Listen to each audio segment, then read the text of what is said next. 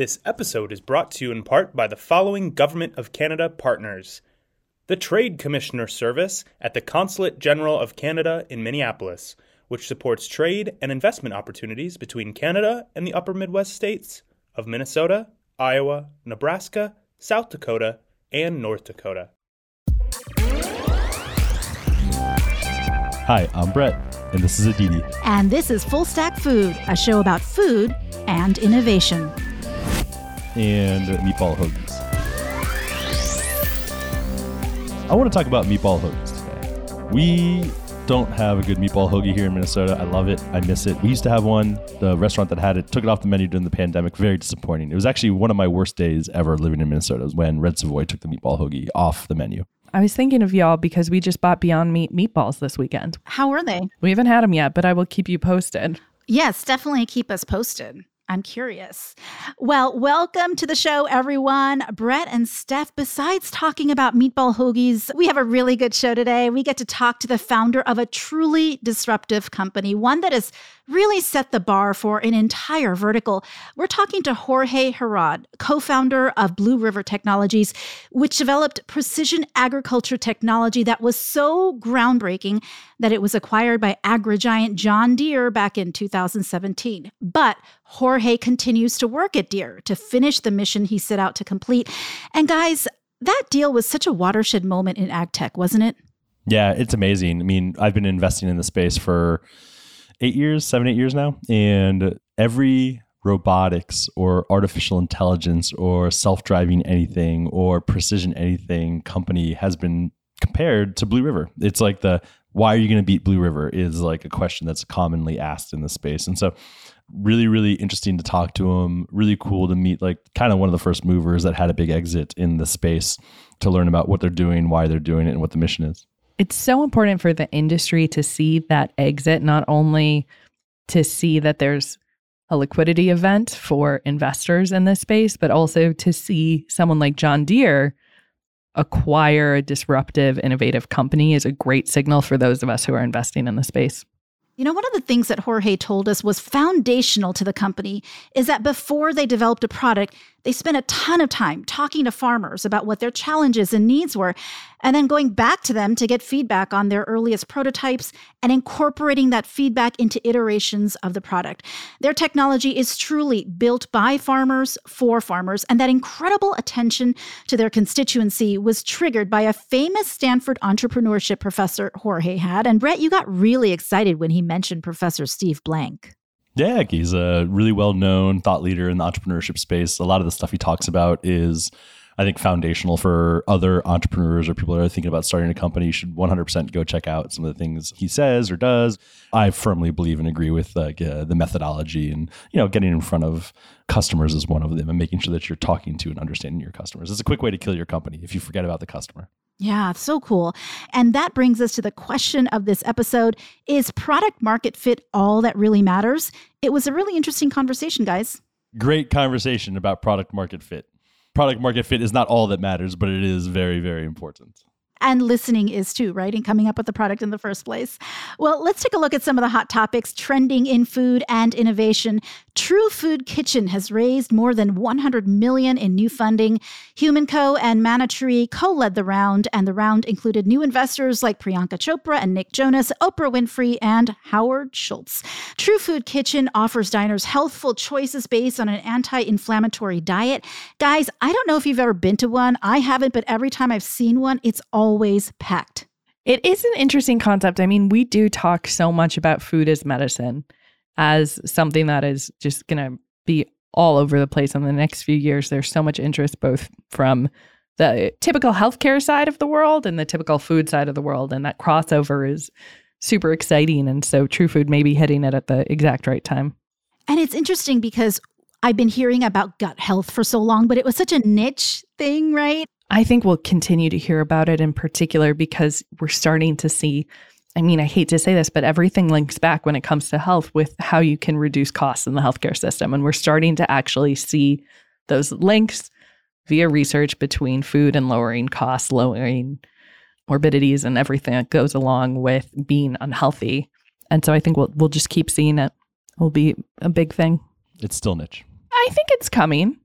Well, next, a new study by the John S. and James L. Knight Foundation looked at the impact of delivery robots in 3 regions: Pittsburgh, Miami-Dade County, and San Jose, California, and found that while the robots seemed to function fine, it was the local infrastructure that often threw curveballs at the technology. For instance, some of the robots had trouble navigating rough sidewalks with overgrown bushes, while others had trouble crossing wide streets before the lights turned red. The conclusion? While these robots might work in controlled environments, you really need to collaborate with local residents and government officials to make them truly effective. Guys, it seems like these are the challenges that can be ironed out, but it goes to show that sometimes coming up with the most groundbreaking technology isn't the hardest part.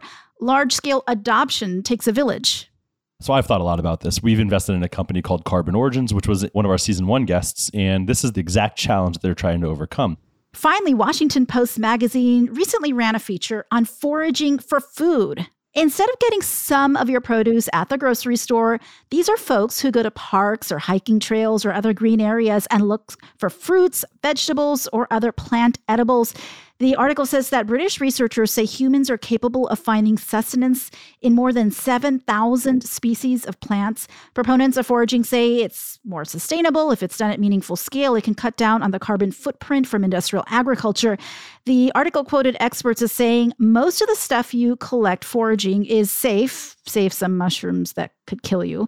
And some people have even built businesses around foraging. Is this something that has legs to go mainstream? Or do you think it's just a fad? Like, I wouldn't do it. I think foraging it's interesting, but you come up to some of the problems that face the food industry, which is convenience and money, right? And so I don't think it's going to go mainstream because it involves having to go out and find your food, which is not something that people do. We've seen people will rarely drive, an extra mile to the grocery store. I don't even drive to the grocery store. I do my foraging at home on Instacart. Exactly. I think the people who do it often for fun, not because it's the only food source. The novelty and that connection to the land. Mm-hmm. Well, coming up, we'll talk to Jorge Heraud about what it's like when your entrepreneurial dreams come true and you have a once-in-a-lifetime offer to truly change the world. It is not often that a company comes along and develops a product so game-changing that it not only disrupts an entire industry, but sets the bar for any other company innovating in that area. Blue River Technology is that company. The startup was launched by Jorge Heraud and Lee Redden when they were Stanford grad students. Their mission was to help farmers take on some of their biggest challenges by making agricultural equipment smarter. Blue River focused on precision agriculture. Its first product was a piece of computer vision hardware you hitched to a tractor that targeted weeds and sprayed them with surgical precision, saving farmers time, money, and product.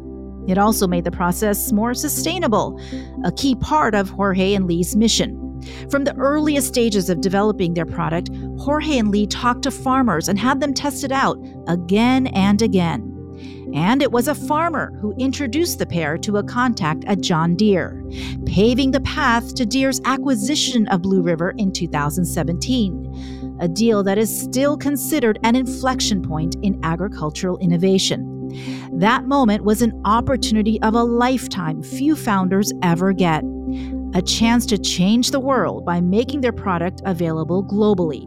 For Jorge, the story almost seems predestined after a childhood influenced by his grandfather's farm and his dad's entrepreneurial pursuits.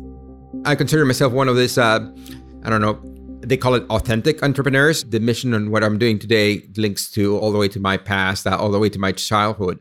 My father is a PhD from Stanford, entrepreneur, had his own company designing automation, right? So advanced automation when I was growing up. And my grandfather was a farmer. So I would spend my summers, literally half of my summers, we would go to the farm and help there. And also, he lived pretty close to the ocean, so it was a pretty nice place. But we would help picking up tomatoes, right? Doing hard labor in a farm. And the other half of my summer, I would spend with my father working in industrial automation, trying to automate this hard labor processes, conveyor belts and mixing plants and food processing plants and trying to make things more automatic. So I've been dreaming of bringing automation to farms for a long time. Of course, a lot of challenges relative to industrial automation, a lot of sun and outdoors and weather and things that you have to do and need to move. But I've been, I would say, working on that problem through all my life, all the way to where I am now, which is heading automation and autonomy at John Deere.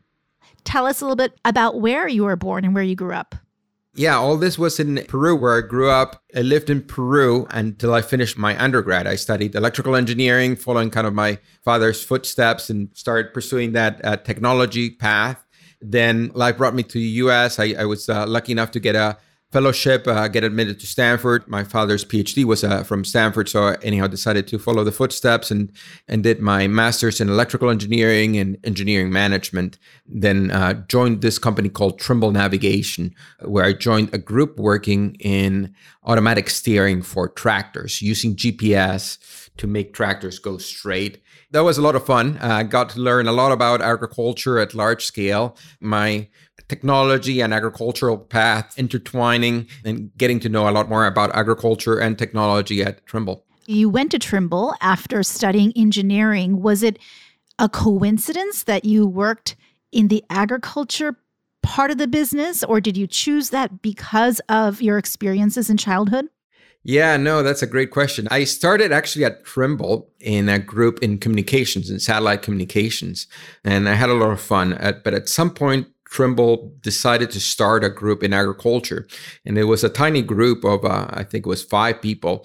And they were looking for more people. And I raised my hand as high as I could when that happened. They were looking for somebody to manage the engineering side of things there.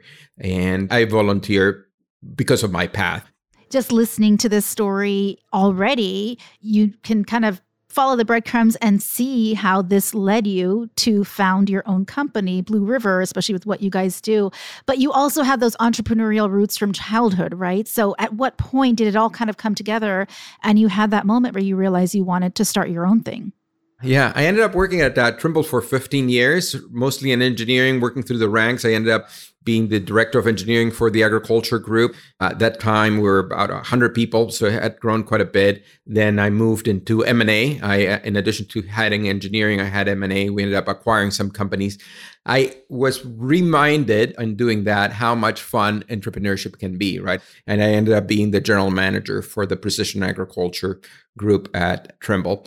I did that for 2 or 3 years, and that was going pretty well. But I felt moving more from the engineering to the business side and decided to go back to school. I went back to Stanford to do an executive MBA, take a leave of absence, and learn a little bit about this. While I was there, right, all these things confluence, the being in Stanford, where there's, I don't know, a lot of entrepreneurs and met a lot of entrepreneurs, and had met entrepreneurs as part of my acquisitions. My father, all this said, okay, let's see if I can find a unique idea of my own and go and pursue it. Aditi, fun fact, I applied to Stanford and did not get in. Apply again. They're a lot worse for it. He got in twice. I couldn't even get it once. Well, I would say you're doing just fine, Brett. Just fine. So you graduate from Stanford. You have this entrepreneurial bug. At what point did you go ahead and decide I'm going to launch Blue River? Yeah, well, I was at Stanford. I was thinking really hard on, hey, what should I do, right? Let's give this entrepreneur thing a chance. I felt I had a good background. I had saved a little bit of money. I thought it would be a good time. So it was my 2 goals were finding a good idea and a good partner to start it with, right? Because those two, a good idea and a good partner, I don't know, are very important things to start a company. So we took this class. It was a hands-on class taught by this guy. It ended up becoming super famous. His name is Steve Blank. He's behind a lot of this lean startups, and he was very encouraging of, hey, go and investigate, go into the wild and talk with customers. And he was teaching this class for the first time there. Anyhow, we ended up talking with lots of different folks, trying to hone in on this really good idea. And the idea emerged during that class, which was really happy. As part of the team I was leading in this class, we were a team of 5. So there was this guy that was studying machine learning, right? He was doing his PhD in robotics and he was studying machine learning. And we started talking with farmers and, hey, what are the problems you're having? And we ended up talking about this problem of weeds and resistant weeds and organic farming. And, hey, how do you control that? And we started thinking, And this guy was, you know what? Machine learning, cameras, computer vision, we can have something really unique here. So anyhow, and talking more and more with the farmers and learning more about machine learning, it became obvious that there was something unique happening that could be applied to agriculture. And one thing I'll say that was pretty fun is there were a lot of people, this contest called the DARPA Grand Challenge, which was a very big, important thing for autonomous car, had just happened. Stanford had just won. The professor that was heading and the team that I was heading that was still there. So I got to talk with them. And they were all starting to think about, hey, we're going to put this technology into cars and make them self-driving, right? This is in 2010, 2011. This is pre-Google getting into it, pre-Tesla getting into it. And I was thinking, hey, maybe that's a good idea. But the more I thought about it, the more I thought, no, this is going to be incredibly hard. We're going to run out of money before we commercialize something. It's just too many things that can go wrong. Then we thought, putting it into agriculture, putting it into this problem that is a lot more tractable is the perfect place to put it in, right? In particular, this problem of identifying weeds. If you need to be good at it, but you don't need to be, if you are wrong for whatever reason, nobody dies, right? It's a much more tractable problem. So you figured out the problem you wanted to solve and the product, but I also understand that in order to really figure out and hone in on the exact product that you were going to work on, you did a listening tour of sorts by talking to a whole lot of farmers. How critical is it as an entrepreneur developing a product to listen first? Oh, yeah, that's a really good question. Yeah, listening to customers is the key, right? Early on as a company, you need to find what entrepreneurs call product market fit. You need to find a need that you can solve that is currently unmet or not adequately met. That's called product market fit. I remember one of our professors talking about you need to make sure the dogs will eat the dog food. Aditi, Jorge casually dropped that he took Steve Blank's first class. Steve Blank is like, Lean Startup, which is like the Bible for most good entrepreneurs. I was curious, was there any like key takeaways that you had from that class, from those learnings? From when I teach classes at University of Minnesota, I actually teach one of Steve Blank's books. And so it's a Bible of entrepreneurship, right? Is like the Lean Startup. Yeah, he had written his first book. It was called 5 Steps to the Epiphany. It was really cool. He's super full of energy, and he had this new way of approaching. His whole thing was going and making sure that you have product market fit, that you're building something that customers want. And you were showing this product. You were then making iterations based on the feedback you were getting. Technically speaking, was getting the accuracy for that optical scan part of the software the hardest part? And how did you meet that challenge? Yeah, there were several parts, right? So it's decomposing the problem. One of them is, hey, what is the willingness to pay is one of them, right? The other one is, hey, can we capture images at the speed that we want to go that are clear enough so that we can do processing? Then the next part is those clear images, can we go and figure out if we can determine which ones are crops and which ones are weeds? Then the next one is, hey, can we spray only those weeds that we identify? So all those, I'll call it work streams, we're trying to decompose. But what we ended up doing is we ended up very quickly renting a tractor and using what is called an implement, which is this thing that you attach behind a tractor, and mounting some cameras and a computer, right? And trying to capture images and trying to figure out, okay, what is going to be required to capture clear images, right? And we were able to go and prototype and show, here's what we're doing. And we were showing more or less what we were building to a farmer and saying, hey, would you have interest if this machine, look at it, right, that has this cameras and it did this and it did that, right? And we had something concrete that we can talk and show to the farmers. So it was not a working machine that we were able to do, but we were able to have, I'll call a start of it, enough to get feedback very quickly. And I'm talking about like in 2 weeks, we had something like that. Again, it didn't work, right? But it wasn't showing the whole thing end to end, but it was really good to get the feedback we wanted. Can you talk a little bit more about the decision to leave Trimble and actually take that leap of faith? I talk to so many people that I want to be an entrepreneur, but they're never willing to take that leap, make that jump, take the risk. And I would love to just hear how you thought about it, how you justified it in your own mind, and why you decided to do it. Because I think that hopefully to inspire other people to take that leap and just go do it. Yeah, no, that's a great question. Every good entrepreneur has a lot of options, right? And entrepreneurship is not necessarily the only, nor the best, nor the easiest path. But here's the way I was thinking. I had been, not working for a year, right? I had taken a leave of absence from Trimble, right? So I had not been working I had been paying Stanford. I had actually received some money from Trimble. And as part of the deal, if I came back, they would pay for it. But if not, I had to return it. So I was not only starting at zero, I had to pay in order to go and pursue this entrepreneurial dream. I had to pay. On top of that, my wife was pregnant with my second child, my daughter, right? And I remember going one day and saying, "Hey, honey, I have been taking this class, as you know, and it's getting exciting, and I think I want to do it." What did your wife say? My wife reminded me she was pregnant. My wife was very supportive of what I wanted to do, but we did end up talking quite a bit, right? Because it is an entrepreneurship journey. It's I don't know. At some point, it's a family journey, so it's important to have this support. What we ended up deciding, which I think was just very practical, is, hey, we had been working for a while, for almost 15 years, and we had some savings. And what I said, hey, I think I'm still pre-employable, right? So if I quit Trimble, and our savings drop below this level, I'll go and find a job. We have some money saved, and I think we can try this for a year. But we didn't have any money in day zero, right? So it's a pretty big leap of faith. And something you said earlier, you're really employable. That was always my thing, was like, if I go and try for a year and fail, I can always go get a job. In worst case, I lose that year of upward momentum within a big organization, and who cares? I got my whole life to work. Yeah, you're absolutely right. Your downside is protected. So all of these factors are coming together. You founded the company. You've talked to a bunch of farmers. You're iterating on the product. So you finally, you have a product that you believe that you can commercialize. How hard was it then to scale? Yeah, that's a really, really great question. So we were able to build this product, build this prototype, get it working in lettuce farms in Salinas in California. And we had found some good success, but our plan was always to go to the bigger crops, right? There's about 200,000 acres of lettuce. There's about 200 million acres of corn and soybeans, right? So there is 3 orders of magnitude, right? There's 1,000 times more. So that our plan had been always to go into corn and soybeans.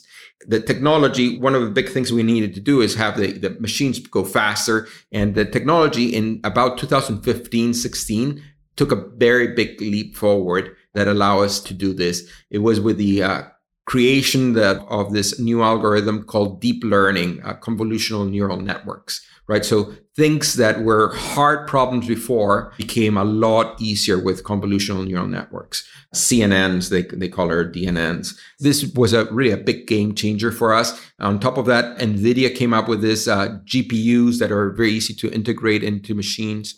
We decided that with that, we were going to be ready to go into corn and soybeans, which is what we always wanted. And we were looking for a way on how to do it. And you had this product, you were making such great progress on it. And particularly now with deep learning, you hit this inflection point with speed. Did that really allow you then to get into the Midwest markets with corn and soybeans?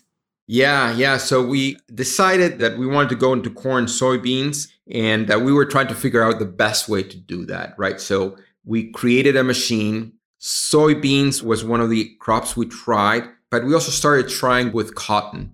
Cotton, it's another row crop, very similar to soybeans in many ways, but it has a lot of problems with weeds. It's grown typically in very hot and humid areas in the South, in the Southeast, in the Mississippi Delta, and that's perfect place for growing weeds also, right? So they have a big problem with weeds, much more intense than they have in soybeans. So we started spending a lot of time. And a funny thing is that we ended up working with this farmer. We were introduced by one of our investors to this farmer, and we ended up working quite a bit and going to the farm. And this farmer told us, yeah, hey, we like testing with you. We also have tested new equipment with John Deere in the past. And by the way, I think that you guys should talk with John Deere because John Deere is really good in innovation and good things, but you guys are doing something really special that they don't have, right? And if you can marry that, what you're doing with their capabilities, you could be really into something. And he asked us, hey, would you want us to introduce you to my contacts at John Deere? And anyhow, that started a whole different road. I mean, what a win. I mean, that's probably a moment that an entrepreneur would wait for their entire lives, right? It was perfect, right? Because it's not coming from us knocking at the door, but it's coming from a customer that is, I don't know, has their trust in their ear giving this reference. And so is that the beginnings of what ended up leading to the Deere acquisition? Yeah, that's right. This was in 2016. And then 2017 is when we were acquired by John Deere. We had quite a bit of interesting discussions on should we do this? What are the pros and the cons? But it's been a fantastic journey. And the reason for that is because we felt they were so complementary to what we were doing, right? We were really good on this technology, but it was pretty clear that we needed to ruggedize it and make it so it was ready to scale. And we had, I don't know, these prototypes that had literally had duct tape and were built like in California, which is probably the worst place where you can be building big pieces of iron machines that get shipped to the Midwest. So anyhow, it was a really, really beautiful partnership. It is a very beautiful partnership. So on one hand, you have this tremendous opportunity to change the world. It's what every entrepreneur dreams about by partnering with this iconic company with mass market access. On the other, it's your company, your baby. How hard was it to sell the company? And what were the things that you couldn't give up that you wanted to see protected? Yeah, that's exactly what was going through my head. You know, we had started Blue River because we thought we can have a really big impact on the environment, right? When looking for a name, I was looking for a name that would capture the impacts that we could have. And we ended up with Blue River because the thinking was that as we succeed on utilizing chemicals only where they're needed, right? And that's basically what our machine does, is it looks at weeds and sprays only the weeds instead of spraying the entire field, right? And by doing that, we can save a lot on chemicals, reduce the amount of herbicides that get sprayed. And that is, I don't know, good for the farmer, good for the environment, good finances. But it's also good for the rivers. And a river that is clean is a blue river. So anyhow, if we wanted to have an impact, and I knew we had a machine that could have a tremendous impact in an acre, in a few acres. But in order to have an impact on rivers, to have an impact on the world, we needed scale. We needed to get to all farms. We needed to get to all countries, all continents. All right. So John Deere, I saw as the way of getting that scale. They have the manufacturing, the distribution, the technology, the ability to bring proven technology and innovations into the world, which are all things that we didn't have, even if we had this, I don't know, huge innovation. And how did you know to trust them that they would see out your vision? What kinds of things come up in those sorts of conversations? Yeah, it's building relationships, right? It's going to dinner, getting invited to see, talking with customers. We had been, again, talking with not just this one customer that I told you, but we talked, 20, 30 customers during that time and testing their farms. I started to get more and more interesting with Deere and thought that, hey, maybe there'll be something. I literally talk with customers, not about the acquisition, but about, hey, how is it to work with Deere, right? What do you think about them? And Deere has this reputation, right, that is just amazing. I don't know how familiar you guys are with that, but it has this amazing reputation. They say that farmers bleed green, right? John Deere farmers bleed green is what they say.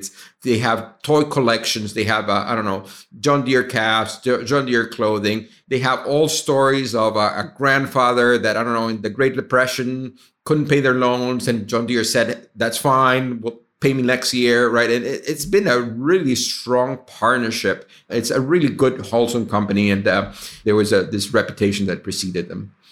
And now, all these years later, it's sometimes almost surprising how a company that is multinational, a global company like that, that's so big, can also innovate as quickly as it has. Yeah, that's right. So maybe Fast forward, we joined Deere when John Deere was thinking about their new strategy, right? And that's one of the things that was super appealing to me is there was this person who was a president of agriculture, John May, that now is the CEO. And he was championing this idea that, hey, for the next wave, John Deere needs to take a big bet in technology, right? What is going to take us to the next 100 years? It's going to be technology, ease of use, and enable farmers to be more productive, more profitable, more sustainable. And that is really what is going to be the differentiator. It was quite remarkable to hear his vision. And now, 5 years later, see the reality. Now, the entire company, now him as a CEO, has aligned about this vision of technology, big bets being put in autonomy, in automation, in battery electric, in digitalization. It's pretty amazing. And speaking of, what is the next chapter then at Blue River and John Deere? What are some of the things you guys are working on that are super exciting to you? Yeah. So fast forward to where we are today. We've grown Blue River. We were about 50 employees when we were acquired. We're close to 300 now in Silicon Valley.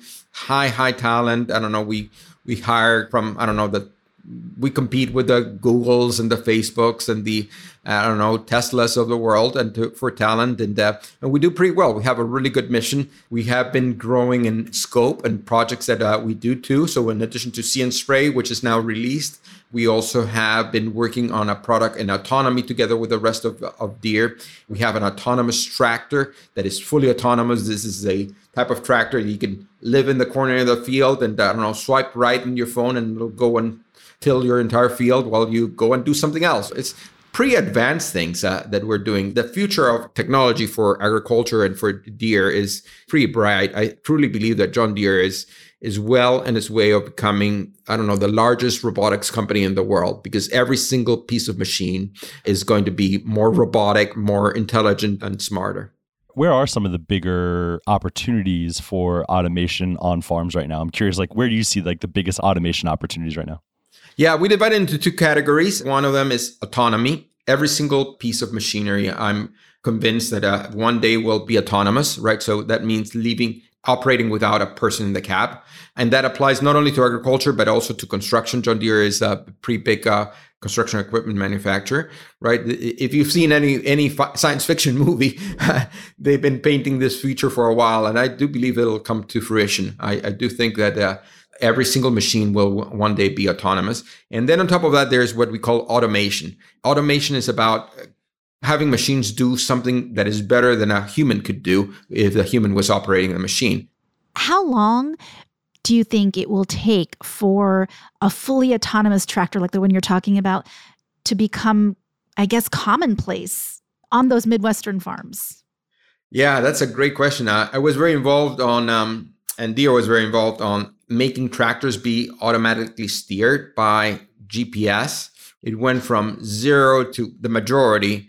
There were a lot of them already in 5 years, but I would say that after 10 years, the substantial majority of tractors were already GPS guided. So if I had to guess, the pull is as strong or stronger here, I would say that it's probably somewhere in that range. With all of that in mind, do you feel that you and Blue River have changed the world?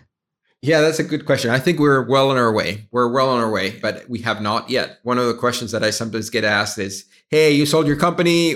Why are you still working? Why are you still working hard right on this? It's because we have not done it yet. I think we have all the building blocks, right? But we need to put them in place. I do believe that this is going to be, however, a huge transformation. And I am sure that we will be changing the world and changing the world for the better, making it more farmers, more profitable, more productive, more sustainable. I think it's an incredibly good thing, yet it's not done. Those rivers are still not blue enough. When will you know it's done? Yeah, that's a great question. I've decided I'm going to, in the lobby of our company, lobby of where we have saved the space, and I'm going to be plotting the number of gallons of herbicide saved. Right now, there's somewhere around 20 billion gallons of herbicides that get sprayed every year. These are what is called contact herbicides, the ones that we can reuse. They're the majority of the herbicides, right? There's about 20 billion gallons. I think that getting to 1 billion is going to be a big milestone. I think we can get north of 10 billion when we're done. I think when we get to 10 billion, I'll be happy. But hey, let's get first to 1. I think we're all on our way. All right, Jorge. This is the pressure cooker part of the podcast. Now we're going to get to the part where you're not going to like us anymore because we're going to ask you hard questions. Yeah, I did. You warned me about this. Good. Warning is needed. You get to give me one-word answers and one word only. Okay. We're just going to go ahead and get started and dive right in. What's the best crop? Corn. Corn. Good answer. Who was a better entrepreneur, you or your dad? Him. Oh, okay. We're going to stay on this family subject. Who did better at Stanford, you or your dad? He did. Oh, man. Just, being really self-deprecating here. I appreciate that. All right. We were talking a lot about automation, the automation of farms today. Major enterprise farms, specifically in the row crop space, those farms will be fully automated by the year 2035. True or false? Mostly. Oh, that's such an in-between answer. True or false? I gave you 2 options and you said neither one of them. True or false? True. True, all right. If it was false, what year would it be by? 2036. 2030. One more year. I was close. That was a good over-under, Edie. Did you see how close I got to that? Jorge knows a lot about this stuff, so I was pretty smart there. It's a long tail. It's getting those laggards, but and no, this is not one word. A single farm will be fully automated, but it depends on how many will you get. Yeah. As an entrepreneur, what's a harder phase of your business to succeed at? Finding product market fit or scale? Product market fit. You mentioned that early on in your career, and I imagine even now you've been involved in several purchases of companies, mergers and acquisitions, and on the buy side, what's more fun, buying a company or selling a company? Selling. Yeah, I agree. That's correct. That's the right answer, Aditi. All right. Who's the best entrepreneurship professor at Stanford? Steve Blank.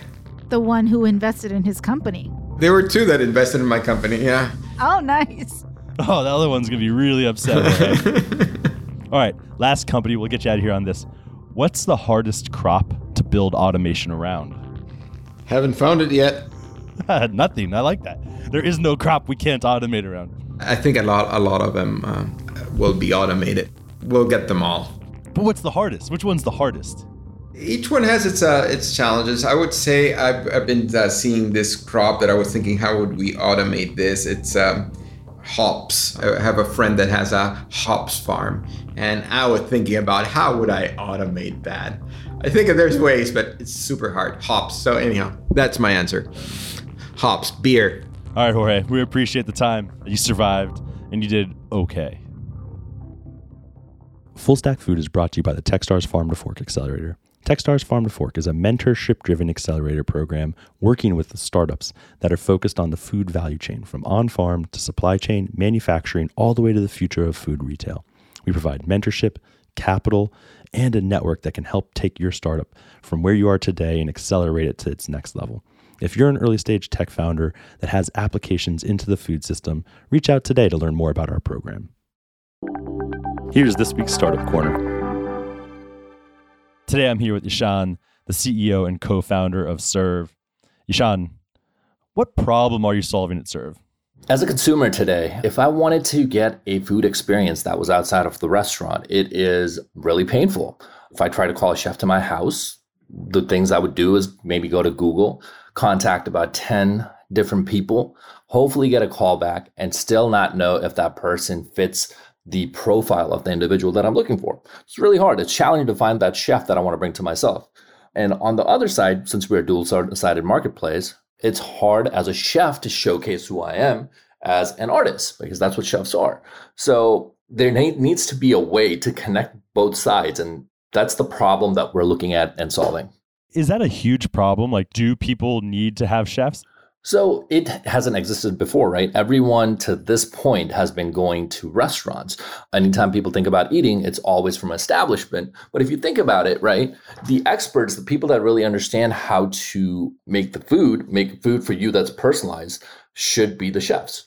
So if you're going to connect with anyone, why is it that we're consistently connecting with a restaurant versus a human being that can understand what I, as an individual, want and make something more personalized for me? How are you solving this problem? We built software-based application for chefs where they're able to create their profiles, essentially showcase their brand, show the world who they are as an artist. Then we empower them or enable them to manage their business. Things like order management, customer management, scheduling. Scheduling is a big problem, right? Having all the resources and tools they need to basically run their operations. And then we also give them abilities to get paid automatically through our platform. Think of it as the operation systems for chefs that want to work outside the restaurant. What's the big vision here? Like, how are you going to take over the world? So we're targeting chefs. We're a chef-centric company. Once we have chefs on our platform and we have a captured market share, right? They're the ones that are going to be, their brands are everywhere. They're in restaurants. Now you're seeing more freelance chefs. So imagine capturing that workforce. What does the new generation of dining look like? That's what Serve's going after. Today, I'm here with the CEO and co-founder of Agrocenta, Francis. Francis, what's the problem that you're solving at Agrocenta? So Agrocenta is mainly solving the problem of farmers not getting access to financial services in Africa. Can you dig in a little bit more? Like, why is it hard for farmers to get financing in Africa? So it's very difficult for farmers to get financing because there's no data on the activities the farmers perform within the value chain. So all these farmers are in the informal sector and there's no data clarity. So it's very difficult for financial service institutions to be able to, they see them as very high risk people because of no data visibility on these farmers. How are you solving the problem? How are you fixing this? So we are fixing this by building what we call more like a FICO score model for smallholder farmers. So all year round, we pick key agricultural data on these smallholder farmers, their farm size, yield index, weather index, even all the way to financial index to be able to build what we call a financial credit model, where now these financial institutions can leverage on this rich data to extend financial services to the smallholder farmers. What's the big picture? How are you going to take over the world? So we have a very grand vision. Our vision is to become the number one. One, we want to be $1 billion company. Two, we want to be able to become the biggest credit referencing or credit platform that is providing financial services to the informal sector in Africa. So going back to the original question, is product market fit all that really matters? Brett? It matters a lot. You certainly can't scale a company if you don't have product market fit. You have to be able to build a product in order to get to product market fit. So you need some other things. You need capital to help deploy it, but product market fit is a requirement to build a big company. And Steph, I remember when Blue River, before they were acquired by John Deere, there was so much buzz around the work that they were doing. Do you think product market fit helped them gain that sort of amazing status and that lore around them? I think for sure, because it's hard to sell to farmers. It's hard to come up with technology that is truly adopted by farmers and thus has found product market fit. And so when a company does that, they become mythic. That's a great word, mythic, because that's a great word to describe what Blue River is. So is hoagie's. Great word. And Brett just brought us down. Well, on that note, we'll see you back here next week. Bye, y'all.